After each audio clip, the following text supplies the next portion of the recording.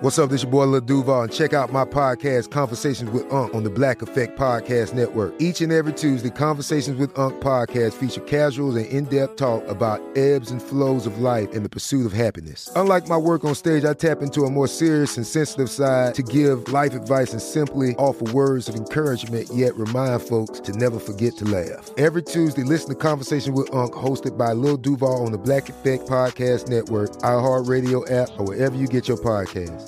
Presented by AT&T. Connecting changes everything. Every family has an origin story, one passed down through the generations. Mine happens to be a mystery involving my great-great-grandmother left behind in Sicily. I'm Jo Piazza, and my new podcast will transport you to the gorgeous island of Sicily as I trace my roots back through a whodunit for the ages.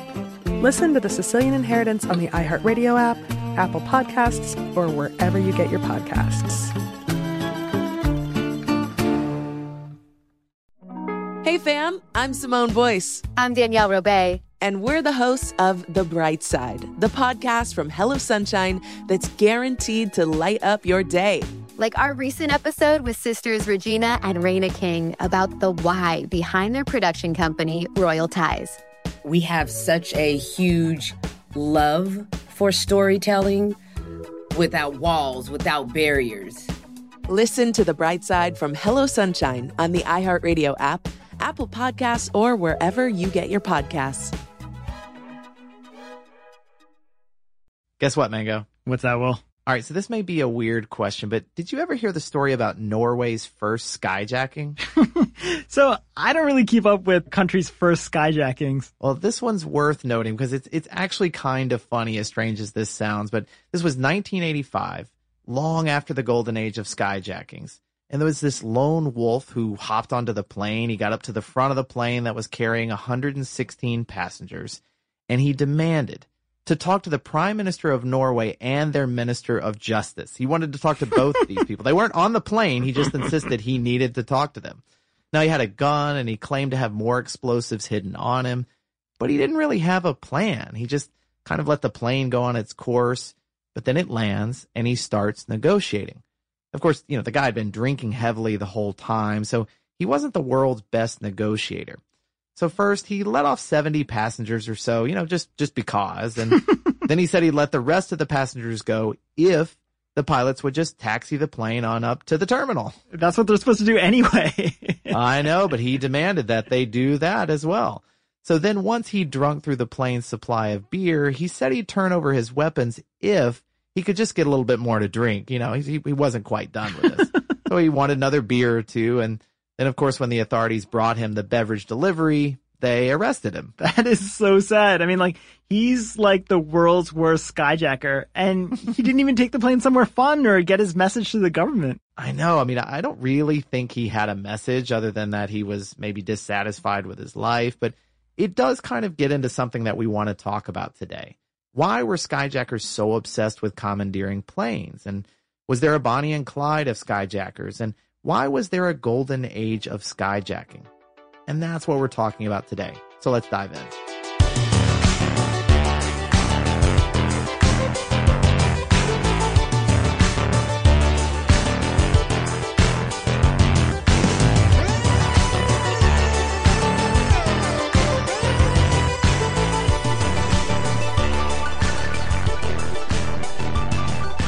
Hey there, podcast listeners. Welcome to Part-Time Genius. I'm Will Pearson, and as always, I'm joined by my good friend Mangesh Hattikudur. And on the other side of the soundproof glass, slowly creasing, I think those are our show notes, into these paper planes and throwing. Look at that one. That was like soaring. Those things are gliding. That's pretty impressive. That's our friend and producer, Tristan McNeil. I didn't even realize he had such a good arm. I had heard, just from around the office, people like to talk about all the things that Tristan can do. So I had heard he had an incredible arm, but this really proves it. It is impressive. All right, well, we'll spend another episode talking about all of Tristan's talents, but why don't we dive into this one? So, Mango, what was the golden age of skyjacking? So this is actually an era I didn't know much about until I read this incredible book. It's called The Skies Belong to Us by Brendan Corner. And most of today's research comes out of that book. And of course, we've supplemented it with stories and facts we've pulled from other sources. But listeners, if you're at all interested in this topic, definitely pick up Corner's book, The Skies Belong to Us, because it is fascinating. So the Golden Age was basically between 1961 and 1972, and this is when security at airports was super lax, and over 150 flights were hijacked in the American airspace during that time. Supposedly at the height of the trend, planes were hijacked nearly once and sometimes twice a week. Oh, wow. Yeah, I mean, there were stories of pilots who'd been hijacked multiple times. It was almost routine by that point. And so were passengers being killed during this, or what was happening? No, so that's the crazy thing, right? Like, the hijackers were mostly pretty civil, and the airlines handled it all very coolly. So often a hijacker just wanted safe passage out of the country, or wanted money, or to make some sort of political statement. And you read these stories and you can't imagine how many hijackings are just happening one after another. It's like people just walked onto planes and decided to hijack them on the spot. It's business people, academics, blue-collar workers, people who are out of work, kids. I mean, there are more than a few stories of teenagers doing this. And supposedly every time there was press about a new type of hijacking, like skyjacking a plane for political justice, then suddenly that would lead to all these copycats. I mean, it's truly insane to read these accounts, but from my reading of the era, it really does seem like it was also more of an innocent time, and these hijackers weren't really looking to harm or even bother the passengers. I mean, that does sound weird to say, and I know you don't want to downplay the violence because there were definitely some deaths and injuries, but it wasn't nearly as many as you'd expect from this time. And this is a little bit off topic, but from that same period, I started reading this book called Days of Rage. It's by Brian Burrow, and it's about weathermen of the 1970s. And one of the things that struck me was that this FBI agent told the author that in 1972, setting off bombs was actually a pretty common way to voice political protest. And it's baffling how many bombs went off without people getting hurt during that time. The agent was saying that there were over 1,900 bombings that year alone. And in an 18-month span, there were actually 2,500 bombings. Can you imagine that? 2,500 bombings. And so sometimes there were like 5 protest bombings in a single day. I mean, it's really unimaginable, like those sorts of numbers. And were there a lot of fatalities? No, I mean, kind of like you were saying with the skyjacking, that's kind of the thing. There really weren't. People tended to use these small explosives and they'd target these abandoned buildings. And the bombs were treated maybe like a public nuisance. And this sounds insane to say this, but they were almost treated as a way for a political group to drop a press release. So you'd have this explosion, they'd get some attention, and then they would make their statement. And according to Burroughs, it was considered almost like the semi-accepted strategy for being heard. It just sounds so lawless. And I don't ever want to return to those times, but you can see how commandeering a massive Airbus kind of has that same appeal. It seems both quaint, but also shows how desperate people were to be heard. Yeah. So I do want to get into the Golden Age, but your bombing story reminded me about one of the weirdest things I remember learning in college. And it's that Yemen used to be considered one of the best places in the world to be kidnapped. Like, it was really just about holding you until someone forked over a ransom. And this was kind of the practice even through the 1990s. So I read this one account from an American diplomat who was kidnapped there, and he said that while the initial shock of being kidnapped is, of course, unnerving, once he was brought to the kidnapper's lair, they greeted him with this beautiful recited poem. What? Yeah. And then they fed him well and offered him khat to chew, which is, you know, that mild stimulant. And there are other accounts of this too. Like, so the Washington Post had interviewed this man who was, he was given cigarettes and cookies and tea to keep his spirits up. And another person was, you know, told to teach kids English to stave off his boredom and allowed visitors. And he could go on these walking tours of the city and make phone calls home. And he was even brought reading materials that he requested. It's crazy. Gosh. I mean, I imagine the tourism board coming up with a slogan of like how they're the best place in the world to be kidnapped. And I mean, I don't want to make light of this, but it really is just so bizarre to read about this stuff. I know, and it was considered pretty normal. And often after a few days when the ransom payment had gone through, the kidnapped folks would emerge with souvenirs. Like they take home beautiful curved daggers and luxurious robes. That guy who's read that beautiful poem, he still has a copy of that poem. It's insane. But obviously it's not like that anymore, especially since like Al-Qaeda and other extremists have gotten into the act. Yeah. Now being kidnapped is much more deadly, and, you know, Yemen's 4-star kidnapping reviews have certainly gone down. Yeah, I mean, it is completely terrifying. But all right, well, let's bring this back to the Golden Age that we were talking about before. So just to set the scene a little bit here. This general period was one of, a lot of political unrest. We're talking about, again, 1961, 1972. And there's a lot going on. Think about, the Vietnam War and civil rights and hippies and Black Panthers and, the Cold War is going strong. And there's quite a bit of political distrust of the establishment during this time. And of course, there have been a few skyjackings in other countries as well, right? That's right. And hijacking wasn't even the preferred term. So hijackers were mostly called escapees during this period, partially because hijacking was seen as this almost negative term that had been lingering from the Prohibition era. Yeah, supposedly the term came from these highway robberies, when a mobster would greet you with a friendly hijack and before, of course, taking your truck and all the alcohol that it was carting. Yeah, but this was a little different since they weren't, typically mobsters. It was mostly people just defecting from communism. Mm-hmm. And there was an early case of 3 different planes being simultaneously rerouted from Czechoslovakia to West Germany, where the defectors were welcomed like heroes. And then there was almost this cute story where 6 hijackers took over a plane in Europe. They made the pilot fly over Lisbon so they could drop leaflets from the sky. Wow. And it was just printouts protesting the government there. And once they'd sort of distributed all their flyers, they asked to be dropped off in Morocco. I mean, it makes it sound so harmless, but that people saw planes as their only way to flee from their home countries it's really interesting to think about. During that time, there's all this back and forth of people fleeing Cuba to come to the States and then people demanding that planes be rerouted to Havana. Yeah, that stuff is fascinating. In fact, the first U.S. flight that was skyjacked was by a guy who wanted to be taken to Havana. He took a knife into the cockpit and demanded the plane go there. But what's also interesting about the time is that you couldn't really take a plane that far. Oh, what do you mean by that? Well, we're talking about the 60s, and there's one story we'll get into later of a guy who wanted to be taken to North Korea, but a plane just wouldn't get you that far. So even in the 80s, when my family would go back to India, the trip would take forever. It was a 22-hour journey, and the reason was that from JFK, you'd have to make a pit stop in Paris or London, and then you'd fly to Cairo to refuel there, and then you'd go to Delhi to refuel, and then you'd get to Bombay. Wow. Everyone on the plane was going from JFK to Bombay, and it was ludicrous, right? But actually, in Corner's book, a lot of the stories are hijackers negotiating as their plane is being refueled or them being directed or redirected to another airport before they're, getting their money and parachutes, and then they take off for the international journey. But part of Havana's appeal was that you could actually touch ground in a communist nation without having to refuel. It's just so strange. Well, I was looking into the whole Cuba-America relations during that time, and it's really interesting to see what was happening. So after Castro takes over, the Cubans start hijacking planes to land in the U.S. You're talking mostly Key West or Miami. And, one of the funny things was that this ad exec named Irwin Harris immediately started claiming these planes. His whole thing was that he'd run a super expensive tourism campaign for Havana, and Castro and the government still owed him close to $500,000 for his efforts. So, kind of being a showman, he welcomed them as his own. But here's the weirdest part of this. The U.S. government actually let him auction off the planes and keep the money from this.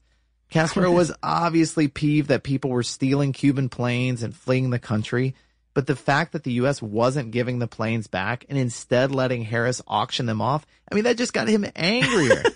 And that was, of course, the whole point. That's what the American government wanted to do, and so they let Harris sell 11 planes. 11 planes feels insane, but at that time, the U.S. didn't really believe anyone would steal an American plane, right? Yeah, that's right. They were a little bit cocky about it because, as they thought about it, who would want to leave America? And so suddenly in 1961, when a hijacker demands that a U.S. plane reroute to Cuba, things start to shift a little bit. So obviously Cuba becomes a big lure for American dissidents, and people think they're going to be welcomed with open arms, and particularly those who've been disenfranchised, because Castro is telling the world he's building a new type of country. Yeah, as one skyjacker put it as he saw the runway lights, quote, "In a few hours, it would be dawn in a new world. I was about to enter paradise. Cuba was creating a true democracy, a place where everyone was equal, where violence against blacks, injustice, and racism were things of the past. I'd come to Cuba to feel freedom at least once." But of course that freedom he longed for wasn't really the case. Castro loved that these flights were coming in because it humiliated the U.S., and he got a little bit of ransom out of it. I think he charged the airline something like $7,500 to return each plane. And also this is funny because the U.S. and Cuba didn't interact, but there was actually this quick form to make that transaction happen, and they would have to do this through the Swiss embassy in Cuba just for being able to retrieve these planes. It's so strange. That's funny. Well, how are the passengers on the planes treated? Like, I know in some cases passengers were let off on the first refueling, but I'm guessing that always didn't happen in these kidnappings in Cuba. Well, often the passengers on the planes got a nice night out of it, which, they'd be put up in a fancy Havana hotel. They'd be given cigars and smooth rums, the ability to go shopping, and then they'd just be put back on the plane and they'd go home. Hijacking was actually happening so often that Time magazine even put out a little guide for being skyjacked and, how to make the most of that experience. It's so weird. I was looking at some of the tips in there. Like one of them was, don't ring the button for the flight attendant, since that, that could startle the hijacker. It's so strange. It also recommended the chorus lines and daiquiris and shopping for East German cameras, which you could get for a steal in Havana's markets. That's so weird. And what happened to the hijackers? Now, this is actually a pretty different story. Castro was really full of contempt for these hijackers. So they weren't treated like heroes, and why is that? Well, he didn't want revolutionaries in his country is really what it came down to. So, when they landed, they were taken in for these brutal interrogations. Castro was actually convinced that some of these people were spies for the U.S. government, and depending on what the interrogators thought, their fate was made up for them. Some of them ended up in sugarcane fields, which was just nightmarish, and some people were lashed and beaten, and the conditions were pretty terrifying. Now, the other option was being sent to a place called the Hijacker's House. And at one point, this building, which was just like 2 stories tall, it had 60 hijackers there. What? They got a stipend of, I think it was 40 pesos a month, but the living wasn't easy. I think each person only got about 15 or 16 square feet of personal space when they were living there. Honestly, I didn't really think about the fact that there'd be like 60 hijackers stuck in one communist house. It kind of sounds like the worst season of the real world. But why did people still come to Cuba? I don't know, Mango. I've seen some pretty terrible seasons of the real world. But yeah, to your question, I have read a few accounts of this. And, even though the information about the conditions in Cuba was being covered by the press and spreading to the U.S., people were still just kind of hopelessly starry-eyed that Castro would see their case differently. Actually, let me just quote Corner here. He says, every skyjacker was an optimist at heart, supremely confident that his story would be the one to touch Castro. The 28-year-old heir to a New Mexico real estate fortune, he hijacked the Delta Airlines jet while inexplicably dressed as a cowboy. You've got a sociology student from Kalamazoo, Michigan, who wanted to study communism firsthand. You've also got a 34-year-old Cuban exile, and he diverted a flight because he could no longer bear to live without his mother's delicately seasoned frijoles.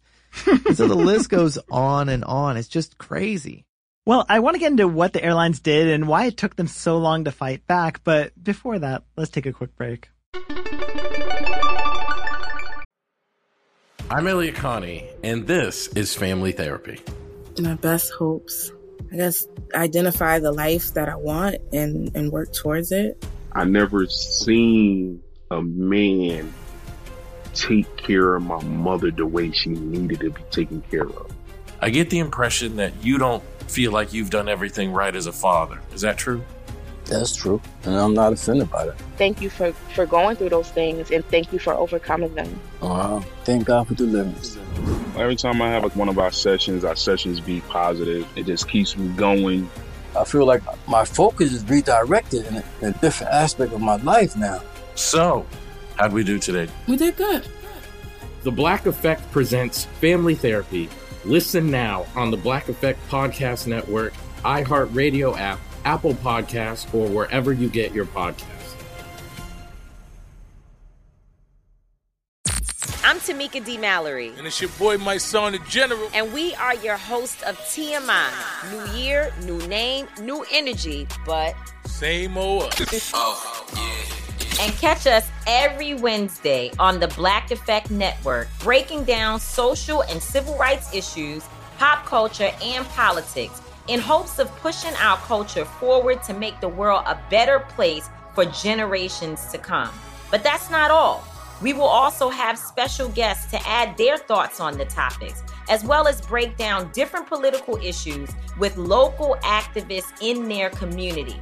If you like to be informed and to expand your thoughts, listen to TMI on the Black Effect Podcast Network, iHeartRadio app, Apple Podcasts, or wherever you get your podcasts. That's right. Oh, hi, I'm Rachel Zoe, and I'm back for another season of my podcast, Climbing in Heels. You might know me from the Rachel Zoe Project, or perhaps from my work as a celebrity stylist. And guess what? I'm still just as fully obsessed with all things fashion, beauty, and business. My podcast, Climbing in Heels, is all about celebrating the stories of extraordinary women, and this season, we're taking things up a notch. I'll be talking to some incredible women across so many industries, from models and beauty industry stars to doctors, entrepreneurs, and TV personalities. Climbing in Heels is here to bring you a weekly dose of glamour, inspiration, and fun. Every week, listeners will be able to ask me any questions. I'm answering it all. My life is absolutely crazy with so much going on, and I'm so beyond excited to bring you along for the ride. Whether we're talking red carpet looks, current trends, or products I'm obsessed with, I'm here to be your fashion fairy godmother. Listen to Climbing in Heels every Friday on the iHeartRadio app, Apple Podcasts, or wherever you get your podcasts.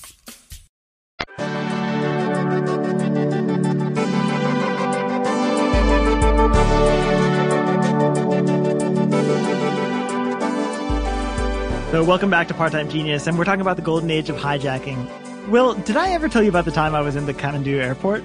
I'm not sure. Maybe. So this was in 1999, just before the millennium, and I was done with my study abroad program and leaving a few days early just to visit my relatives in India. And at the front of the airport in Kathmandu, there was an X-ray machine.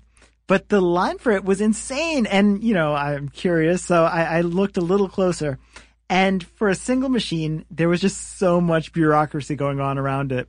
Like, there was one guy who was barking orders, making sure you took all your belongings and put them on the conveyor belt in the right order. And then there was someone else kind of rearranging and repacking them as they fed into this X-ray machine. And then there was a third guy on the other side, and he was meticulously putting stickers on each bag to show it had gone through the machine. But no one was actually looking at the X-ray part. So, did you end up saying anything? I mean, who do you tell, right? Like, I just kind of noticed and laughed it off, and that's usually where I cut the story off. But this is the scary part. So someone else must have been noticing too, because 2 or 3 days later, the same afternoon flight I took from Kathmandu to Delhi on the same airline was actually hijacked. Oh, no. Yeah, it's insane, right? So they took the plane to Afghanistan, and it was tense. There were people on the tarmac for 2 days. I was glued to the TV because I was really afraid. I knew someone on the plane. This was also a flight that I thought about taking, you know, postponing my trip by 2 days. But thankfully, no one on the plane was hurt. And this was pre 9/11. So it was before there were these really strict security measures at most of these airports. I think when I flew out of Philadelphia that summer earlier for my trip, my parents even dropped me off at the gate before I went. And I'm not sure if you remember that, but like people could actually go to the gates or receive you there. It's crazy. Yeah. But it's almost hard to remember what security used to look like in the 80s or 90s, let alone in the 60s. Yeah, that's true. I mean, security was definitely lax in the 60s, and it's pretty fascinating to read about it because, you know, the responsibility was pretty much on the airlines to maintain that security. So why is that? Well, they didn't want to spend money on the security to stop these hijackings. I mean, their big thing was no violence. And when they did this risk-benefit analysis and they decided to calculate it out, the way they saw it was as long as the passengers weren't being harmed, it was actually cheaper for the airlines to just comply with a hijacker. They'd agree to send them on a joyride, maybe give them a little bit of ransom money, and just deal with all the canceled flights that happened because of this. And that was all seen as preferable rather than paying for more security at the airports. And, you know, you also look at ticket sales at the time. I mean, they were at an all-time high. And the airlines believed that subjecting people to checking bags and patting them down was kind of like treating them like criminals. And so they didn't want ticket sales to drop from any of these measures, so they fought tooth and nail against adding any security. In fact, they had a really strong lobbying arm just to prevent that from happening. It's really weird to think about that. Airlines weren't actually trying to lessen the threat of hijackings. Yeah. And it's also interesting that, like, skyjacking evolved and how it evolved. Like, people were stealing planes in the 1960s, and it was always to fly to a different country. But the airlines were caught off guard the first time someone actually demanded a ransom. Oh, why would that be? I guess it just didn't occur to them. Like, they thought that skyjackers were a higher class of criminal and just interested in safe passage. But that changed with this guy named Arthur Gates Barkley in 1963. So Barkley was this truck driver who was let go from his job and had a lot of court cases that he'd filed and just wasn't winning any of them. One was over a $500 tax bill, which he claimed was miscalculated. Anyway, he was disgruntled and he petitioned the Supreme Court, who of course didn't want to hear his case, and he was so angry that no one was listening that he decided to hijack a plane. So does he take it to Cuba, or where does he go? No, in fact, the pilots were stunned when he sent it only 30 miles off course to Dulles, Virginia. He wanted a $100 million ransom from the Supreme Court's coffers. He was specific about that in exchange for the safety of the passengers on the plane. And this is an insane ask, right? Like, $100 million is a lot of money. And he's clearly desperate and not in his right mind. And of course, the airline is totally unprepared.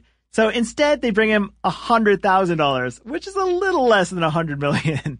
Yeah, I mean, that's quick calculation. I think that's 1,000 times less than $100 million. But even $100,000, I mean, that's still a lot of money.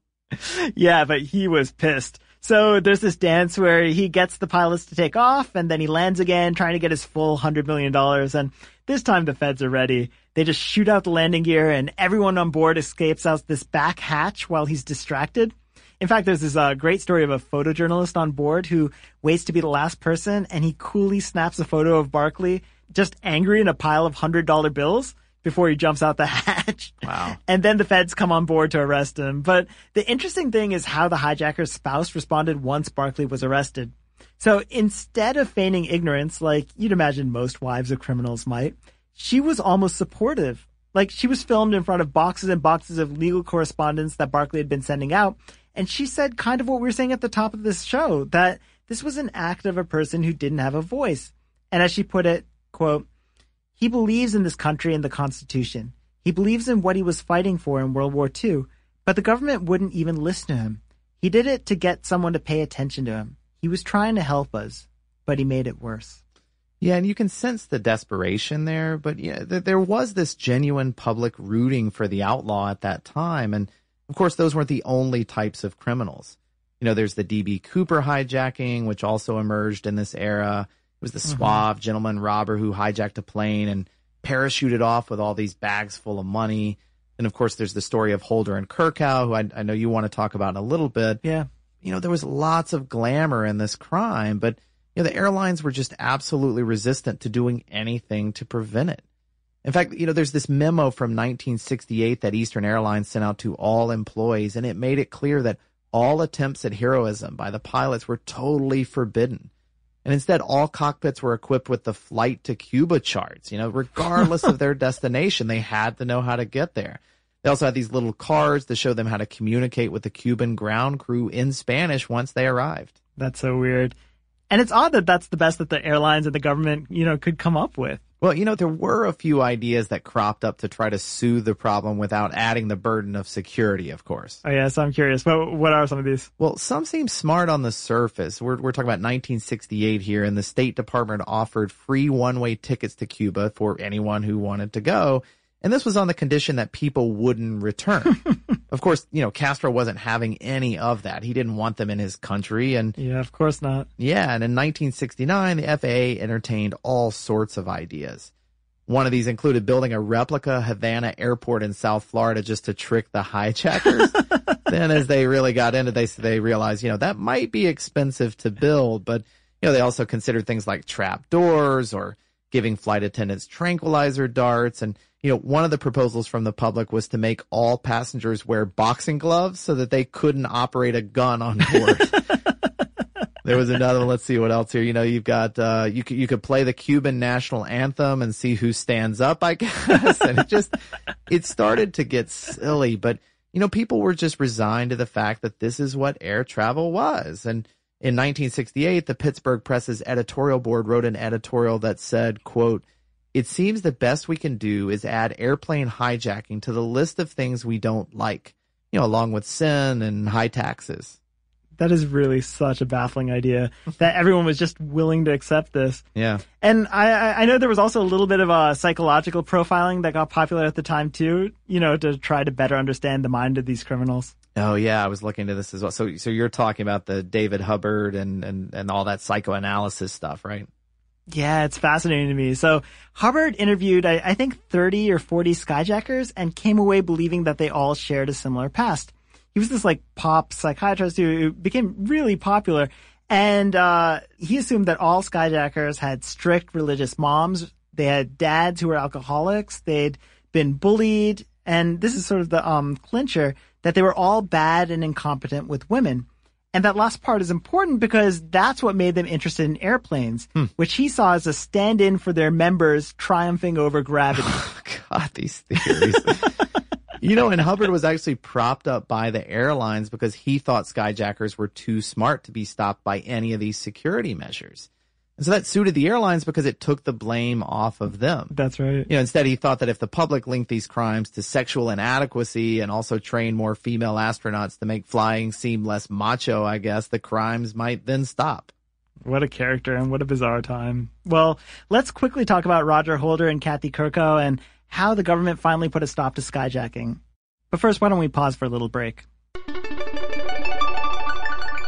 Oh, hi, I'm Rachel Zoe, and I'm back for another season of my podcast, Climbing in Heels. You might know me from the Rachel Zoe Project, or perhaps from my work as a celebrity stylist. And guess what? I'm still just as fully obsessed with all things fashion, beauty, and business. My podcast, Climbing in Heels, is all about celebrating the stories of extraordinary women, and this season, we're taking things up a notch. I'll be talking to some incredible women across so many industries, from models and beauty industry stars to doctors, entrepreneurs, and TV personalities. Climbing in Heels is here to bring you a weekly dose of glamour, inspiration, and fun. Every week, listeners will be able to ask me any questions. I'm answering it all. My life is absolutely crazy with so much going on, and I'm so beyond excited to bring you along for the ride. Whether we're talking red carpet looks, current trends, or products I'm obsessed with, I'm here to be your fashion fairy godmother. Listen to Climbing in Heels every Friday on the iHeartRadio app, Apple Podcasts, or wherever you get your podcasts.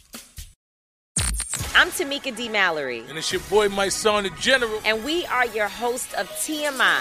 New year, new name, new energy, but same old us. Oh, yeah. And catch us every Wednesday on the Black Effect Network, breaking down social and civil rights issues, pop culture, and politics in hopes of pushing our culture forward to make the world a better place for generations to come. But that's not all. We will also have special guests to add their thoughts on the topics, as well as break down different political issues with local activists in their community. If you like to be informed and to expand your thoughts, listen to TMI on the Black Effect Podcast Network, iHeartRadio app, Apple Podcasts, or wherever you get your podcasts. That's right. I'm Elliot Connie, and this is Family Therapy. My best hopes, I guess, identify the life that I want and work towards it. I never seen a man take care of my mother the way she needed to be taken care of. I get the impression that you don't feel like you've done everything right as a father. Is that true? That's true, and I'm not offended by that. Thank you for going through those things, and thank you for overcoming them. Wow. Thank God for deliverance. Every time I have one of our sessions be positive. It just keeps me going. I feel like my focus is redirected in a different aspect of my life now. So, how'd we do today? We did good. The Black Effect presents Family Therapy. Listen now on the Black Effect Podcast Network, iHeartRadio app, Apple Podcasts, or wherever you get your podcasts.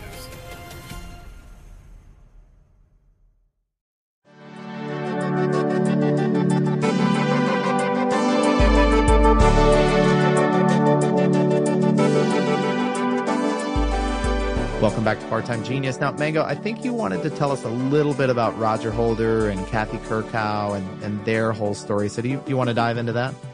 Yeah, that's right. So they're the Bonnie and Clyde of air travel for sure. Honestly, for anyone who really wants to hear the story, you have to go get Brendan Corner's incredible book because his reporting is incredible.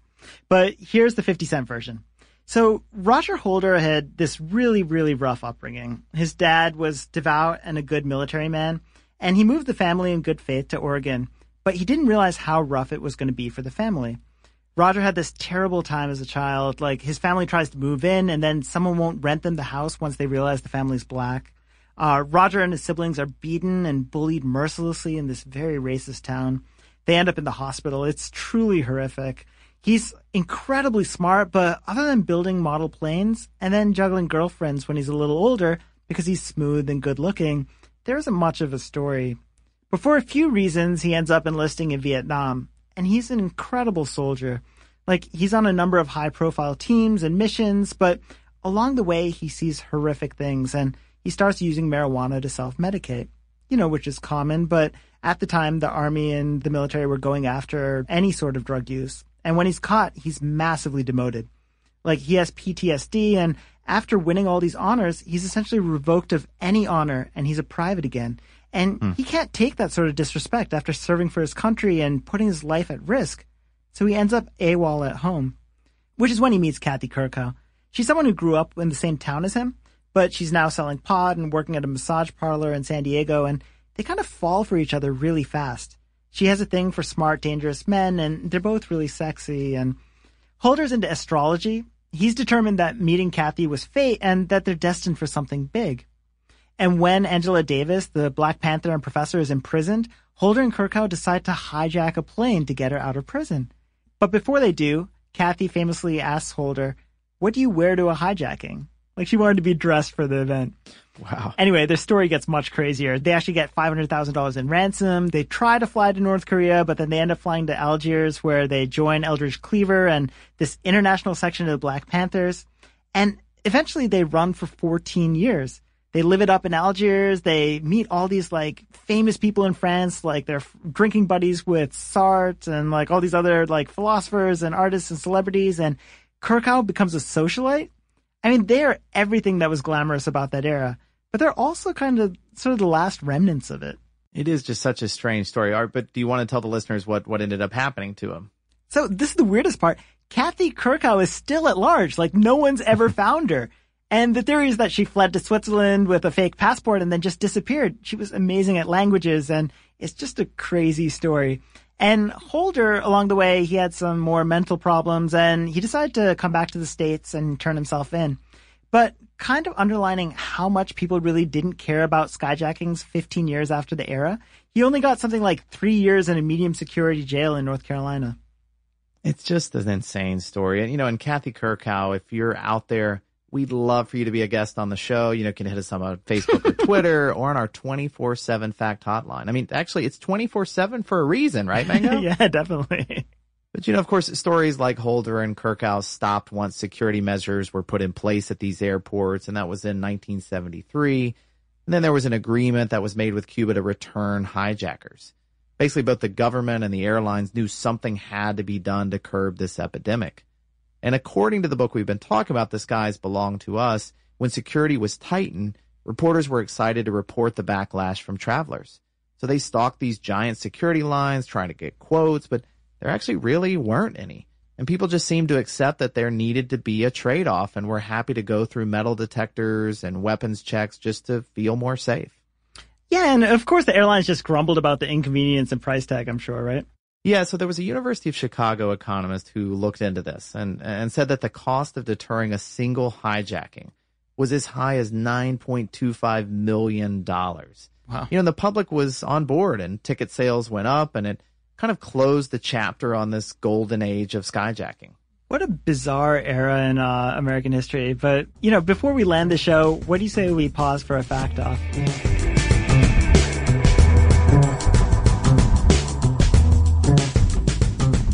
So I'm going to start. When the Super Nintendo launched, Nintendo supposedly made the shipment at night so it wouldn't be hijacked by the Yakuza. Well, we talked a little bit about D.B. Cooper, but did you know that the FBI has investigated over 1,000 suspects trying to find him? And apparently the files in the basement of the FBI's Seattle office fill up several long rows of shelves there. Did you know there's actually a bar that celebrates the anniversary of D.B. Cooper's heist? And they do it with a lookalike contest. It's in Ariel, Washington, which I guess is where Cooper may have landed. And the festival has all this beer and live music, toast to DB, or Dan Cooper as he's called. But there's also a lookalike contest for people who not just look like Cooper, but also members of the plane's crew. That's so strange. All right, well, here's another weird one. In 1981, a 55-year-old man hijacked an Aer Lingus plane using a cigarette lighter. The only thing he demanded that Pope John Paul II should release a secret prophecy, the third secret of Fatima. Basically, he wanted religious spoilers. And did the Pope deliver? Not then. I mean, John Paul revealed the secret in 2000, so almost 20 years later, which I guess got lost in all the press for Dan Brown's book at the time. Yeah, I didn't hear about it. So here's the craziest thing I've read about hijacking. Did you know there's a Somali pirate exchange where people can bet on their favorite real-life pirates? Oh, wow. That's so evil. I know, it's pure evil, and I read about it in Pop Sci, but here's what they wrote.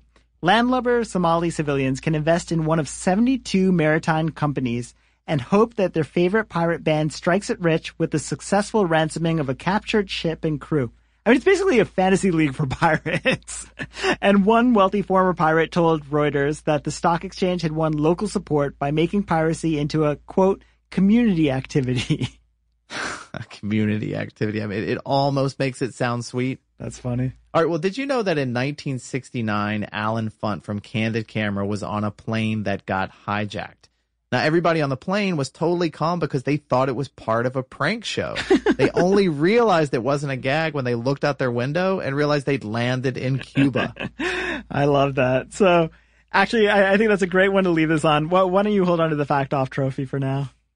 Oh, thank you very much. Well, thank you guys for listening today. If we forgot any great facts you'd like to share with us, feel free to send us an email, parttimegenius@howstuffworks.com. You can also call us on our 24/7 fact hotline. That's 1-844-PT-GENIUS, or hit us up on Facebook or Twitter. We love hearing from you guys. We love hearing ideas for shows, ideas for 9 Things episodes. So keep those emails and calls coming. Thanks so much for listening.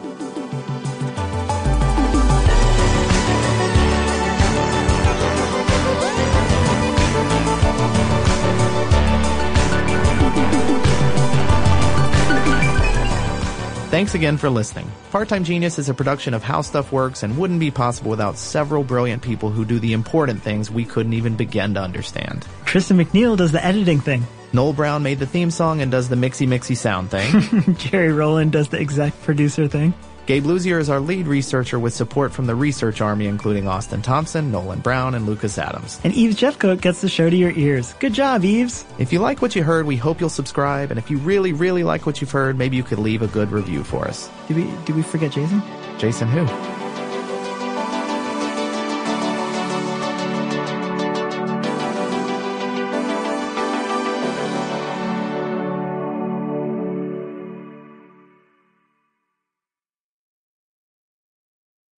My whole life, I've been told this one story about my family, about how my great-great-grandmother was killed by the mafia back in Sicily. I was never sure if it was true, so I decided to find out. And even though my Uncle Jimmy told me I'd only be making the vendetta worse, I'm going to Sicily anyway. Come to Italy with me to solve this 100-year-old murder mystery. Listen to The Sicilian Inheritance on the iHeartRadio app, Apple Podcasts, or wherever you get your podcasts. Hey fam, I'm Simone Boyce. I'm Danielle Robay. And we're the hosts of The Bright Side, the podcast from Hello Sunshine that's guaranteed to light up your day. Like our recent episode with sisters Regina and Raina King about the why behind their production company, Royal Ties. We have such a huge love for storytelling without walls, without barriers. Listen to The Bright Side from Hello Sunshine on the iHeartRadio app, Apple Podcasts, or wherever you get your podcasts. Hi, listener. I'm Carol Fisher, the host of The Girlfriends, Our Lost Sister. I'm so excited for you to hear the brand new season where we're uncovering a 35-year-old mystery. But for those of you who didn't hear season 1 or just want to listen to it again, you can now get access to all episodes of that first season of The Girlfriends 100% ad-free through the iHeart True Crime Plus subscription, which is available exclusively on Apple Podcasts. You'll also get access to every single episode of The Girlfriends, Our Lost Sister, ad-free and 1 week early, only available to iHeart True Crime Plus subscribers. So what are you waiting for? Head to Apple Podcasts, search for iHeart True Crime Plus, and subscribe today.